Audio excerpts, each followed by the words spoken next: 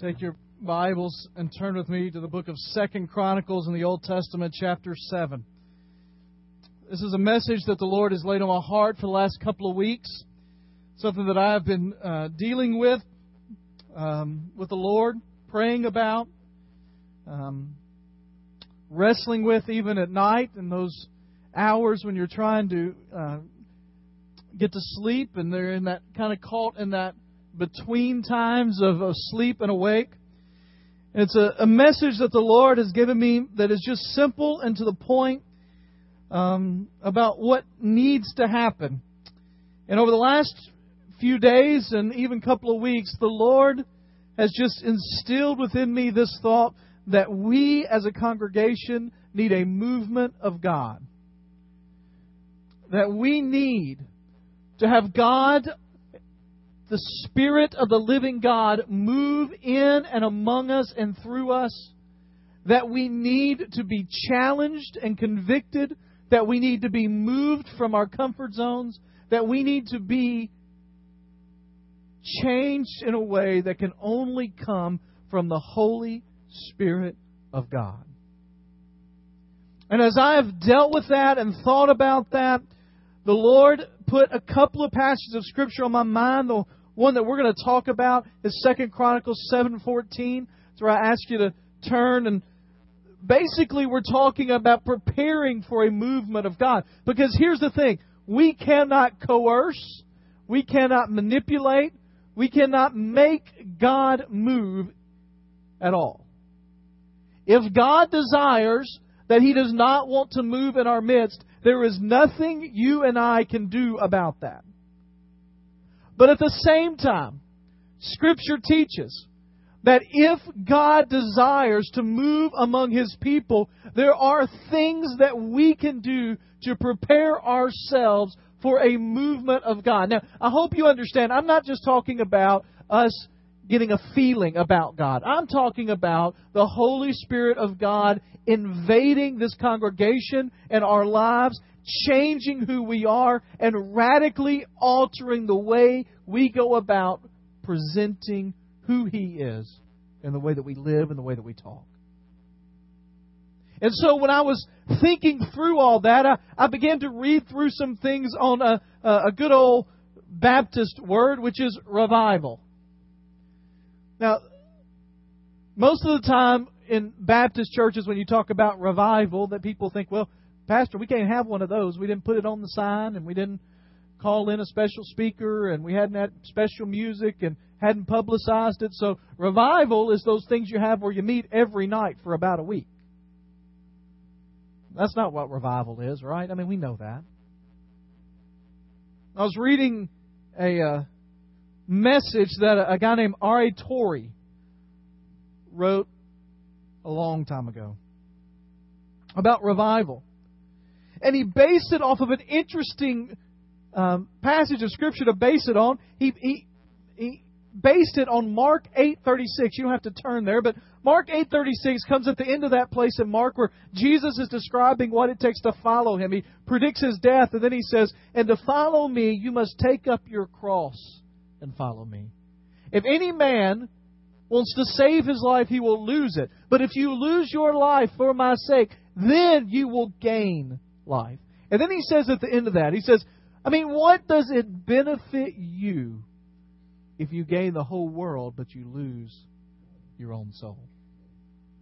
And in this passage that R.A. Torrey wrote, this message he wrote, he talked about the truth is there that many of us think of that, or I've always kind of thought of that as, why would you exchange the present for a future that is glorious? Why would you focus on present things, stuff of this world, money, power, fame? Why would you focus on that when God is offering you so much in eternity? Why would you forfeit eternity for now? But as I've looked at it this week, I definitely think that's part of it. But part of it is this. Why would you ever even exchange the glory of following the Lord right now for that kind of passing stuff? This is what R.A. Torrey says. He says, to lose your soul just means to fall short of that for which God created you. To miss the divine image. To have the divine image blotted out and the image of the devil stamped in its place. To lose the soul is to come short of the knowledge of God, to lose communion with God and the likeness to God, and to fall short of the glory of God. The question is, what shall it profit you to gain all this world has? All its wealth, all its honor, all its pleasures, all its power, and lose your true selves. Lose that for which God created you. Lose communion with God and living for the glory of Him. The Lord just kind of led me to 2 Chronicles chapter 7. It's a familiar passage. Some of you might be able to quote it. But it's one of those passages that people preach when revival time comes. But for you and me, I hope it will be something that spurs us into thinking about renewal and revival in our own lives. 2 Chronicles chapter 7, starting in verse 11, says this. If you're using the YouVersion app, we'll pick up in verse 13, but I want to read the first couple of verses just to set the scene. It says, when Solomon had finished the temple of the Lord. Now, you have to understand, this was a high point in the history of Israel. The temple of the Lord was this magnificent building. It was unbelievable. People would come from all around to look at it. They had finished it. They had dedicated it. They had prayed over it. And when they had finished, the glory of the Lord had so filled that place that they could not get in the doors. And all of the priests and the people had fallen on their faces outside the temple. They had an amazing worship service for about 7 days. And Solomon is at the end of it all. He had succeeded in carrying out all that he had in mind to do in the temple of the Lord in his own palace. And the Lord appeared to him at night and said, I have heard your prayer and have chosen this place for myself as a temple for sacrifices. That's a huge deal. God's saying, I am pleased. I approve. But then we get to verse 13 and 14. And what God basically tells Solomon is this. It won't always be like this. There are going to come moments when our people move away from me. There are come moments when they begin to disobey. There are come moments when they forget whom they deserve to give praise to. They're going to forget who it is that gives them all of these things. And when they forget, when they walk away, when they move away, when they turn away from me, and I shut up the heavens so that there is no rain, or command locusts to devour the land, or send a plague among my people. This is worst case scenario. I said earlier, this is not $3 a gallon gas. This is $10 a gallon gas. This is war breaking out near your home. This is pestilence, insects everywhere. This is a biomedical outbreak that you don't know what to do anything about. When that happens, when there's no rain, so you're not going to have any crops, you're not going to have any food, you're not going to have any value. When the locusts are devouring and when the plagues come, when all that happens and you are so desperate, you want anything to change and you're looking for a way to get back into a place like today. Verse 14 gives us a prescription for a revival that has been true since this telling all the way to today. If my people, if the ones called by my name, if my nation, my chosen ones, the ones that I have delivered time and time again, if the ones that I have sought out, that I have called from a New Testament perspective, if the ones that have accepted the grace and the gift of my Son Jesus and His death on the cross and the glorious resurrection, those people in whom the Holy Spirit dwells, those people who make up the church of the living God, if those people called by my name will humble themselves and pray and seek my face and turn from their wicked ways, then will I hear from heaven and will forgive their sin and will heal their land. There are 4 steps. 4 steps of this prescription in order to prepare yourself for a movement for God. And the first thing is this: you must demonstrate humility.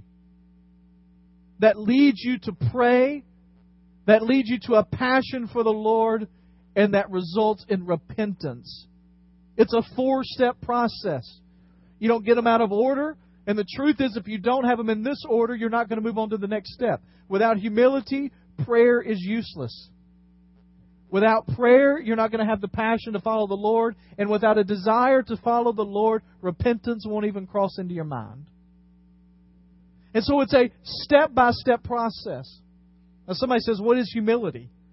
Humility is one of those strange things that the moment you know you've got it, you've lost it. It's the thing that it's hard to get a grasp on. When I think humility is one of those words that it's better to understand humility, or easier sometimes to understand humility, by understanding the opposite of humility. So tell me, what's the opposite of humility? Pride, vanity. And Scripture tells us over and over again that pride is one of the greatest enemies that we can have in our spiritual life. In fact, John Stott, a writer, says that pride is the greatest enemy in our development as a disciple of Christ. It's when sinful human beings aspire to the status and position of God and refuse to acknowledge their dependence on Him. Now, some of you are saying, well, that's good because I am not proud. I am sure of one thing. I'm not proud. I'm not arrogant. I don't think too much of myself. Well, pride is more than just thinking you're great. I mean, sometimes having a pity party is being prideful. Sometimes focusing on your weaknesses all the time is a form of pride. C.S. Lewis is the one that famously said that humility is not thinking less of yourself, it's thinking of yourself less. You see, sometimes pride shows up in different ways. Like, anybody ever know anybody that was stubborn? Okay, no elbows are pointing, please, right? You ever know anybody that was stubborn? What does being stubborn mean? I want my way, or I know I'm right. Aren't you glad none of us ever get in that way, huh? Stubborn means being, I know I'm right. You can't convince me otherwise. You can't tell me otherwise. I don't care what you say. I know I'm right. Well, what that basically means is you can't change my mind because I am so sure of who I am. When people become stubborn, it's a thing of pride. When you refuse to change, it's a thing of pride. When you won't listen to anybody else, it's a thing of pride. When you are not willing to try something new, it's a sense of pride. There are lots of ways that we have pride. Now, that's not a big deal if pride wasn't such a big deal to God. People in our society use the word hate a lot. I mean, as we speak, there is a little basketball game going on. And one team's wearing blue and has a K and Kentucky written on the jersey. And one team is wearing the glorious orange and it has Tennessee written on there. It is absolutely killing some of you right now. What is going on in that game, right? Here's what I know.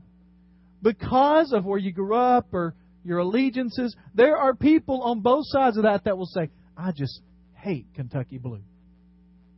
I hate that UT orange.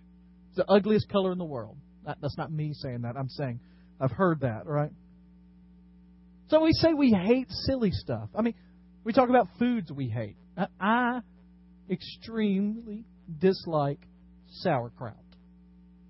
Anybody with me on that? How many of you like sauerkraut? We will be praying for you this afternoon, all right? There's no redeeming quality in sauerkraut's taste, all right? What about you? What are some things you hate? What foods do you dislike?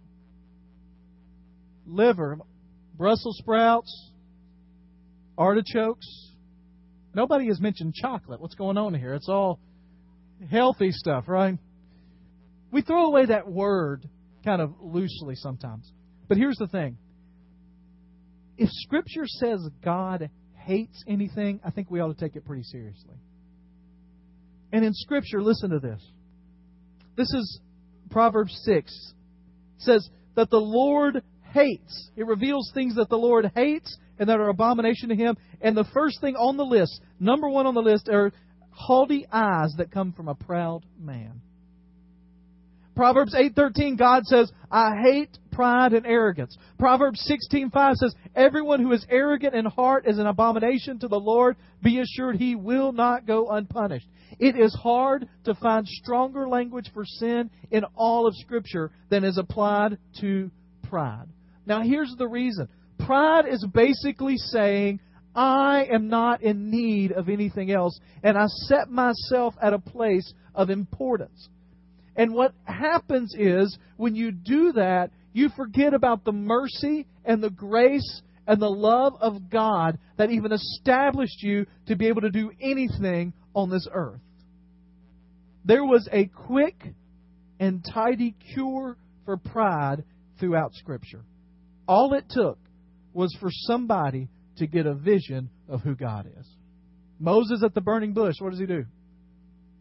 Takes off his shoes because he's on holy ground. The Lord speaks to him. Isaiah walks into the temple and the glory of the Lord is all around and it's shaking. And he sees a vision of the Lord. And what does he do? He cries, "Woe is me." Right? You get to the New Testament and Jesus calms the storm. And what happens? The disciples immediately get on their faces and say, "My Lord and my God." Thomas, the doubter, right?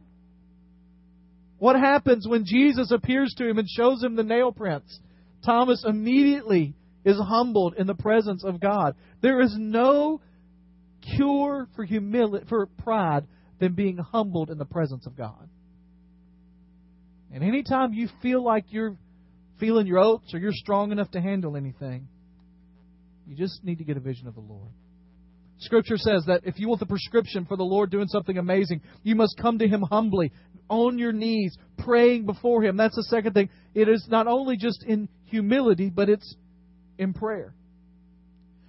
One guy said that history belongs to those who pray, those who believe and pray the future into being. It's about coming into the presence of the Lord.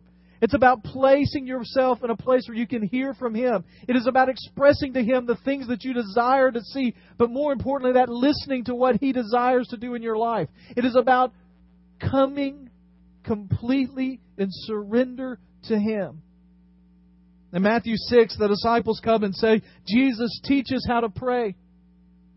And Jesus begins to talk about some things, and He says, basically, the secret of prayer is secret prayer. And then He tells them, and make sure when you're praying, you mean what you say. That you don't use big words that you would normally use, but that you talk honestly and openly with the Lord. That you don't try to come up with what you think the Lord wants you to say, but that you say what you're actually feeling. And as you do, you build a relationship with God. And prayer is expected and commanded in Scripture. And if we're going to see the Lord move in our lives, it's commanded from Him as well. It says that we come humbling ourselves in prayer. And then it says, seeking His face. That's the passion part. That means that we go after the Lord with all that we have. The word seek my face there literally means to go in a passionate pursuit, an all-out search for the person and the presence of God. To do everything you can to live your life in such a way that you are committing yourself to the passionate pursuit of God for the glory of His name and the sake of His kingdom. When was the last time you passionately searched for the person and the presence of the Lord?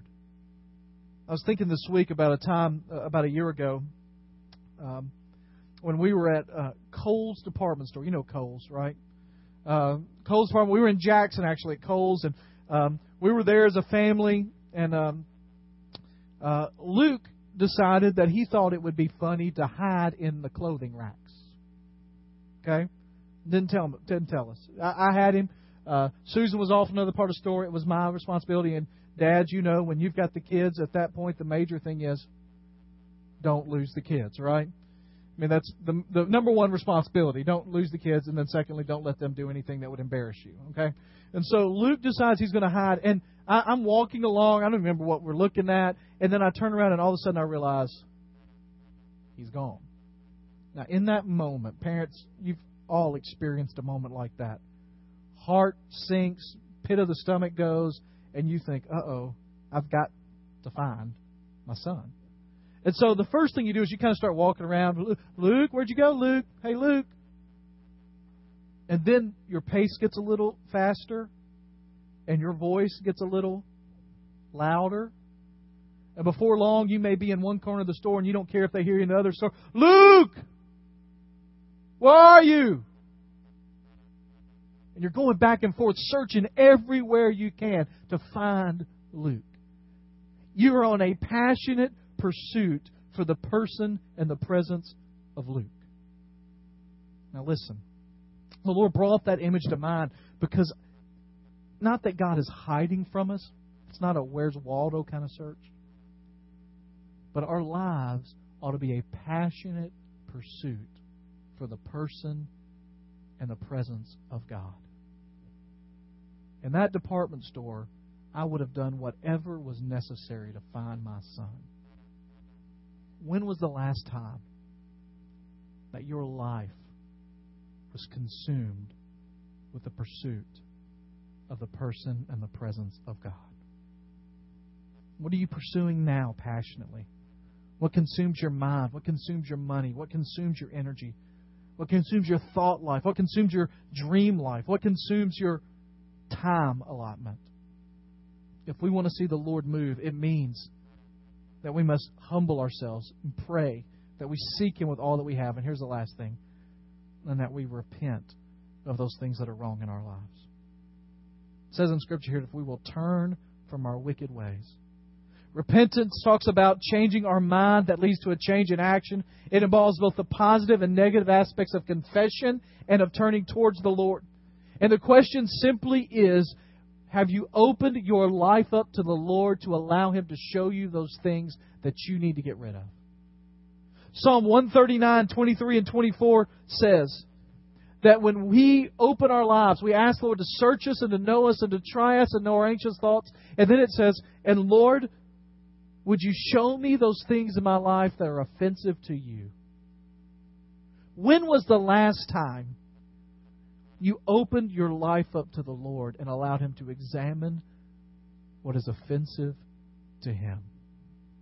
And when He shows you, are you willing to repent? Look what it says at the end of verse 14. It says, when you do that, when my people in humility come before me, pray, seek my face, turn from their wicked ways, it says, then will I hear from heaven, forgive their sin, and heal their land. Here's what the Lord has just spoken to me in a very real way, is that we need a movement from the Lord. We need a movement from God. But that will not happen until we, as believers, till we, as a church, come before Him humbly, seeking Him in prayer, till we come seeking Him with all that we have, ready to turn from those things in our life that are offensive to Him. Now, I'm not naive enough to know that there aren't people here today that you came and you've listened and it's just going to kind of pass on by. But for those of you that the Lord may be dealing with your heart, where status quo is not good enough, where just, there was a quote this week, some of you studied it in Sunday school from A.W. Tozer, that said that you can build everything you want in a church, unbelievable church programming and building and music and preaching, and if the Holy Spirit of God is in it, then you have built nothing. If you're here today and your desire is not just for more of the same, but your desire is for the Spirit of the living God to embolden you and this congregation to step out and to do things and to see the Lord move like we could have never expected, then would you commit to humbling yourself, to praying, to seeking the person and the presence of the Lord with all that you have, and for repenting of those things that are offensive in your life?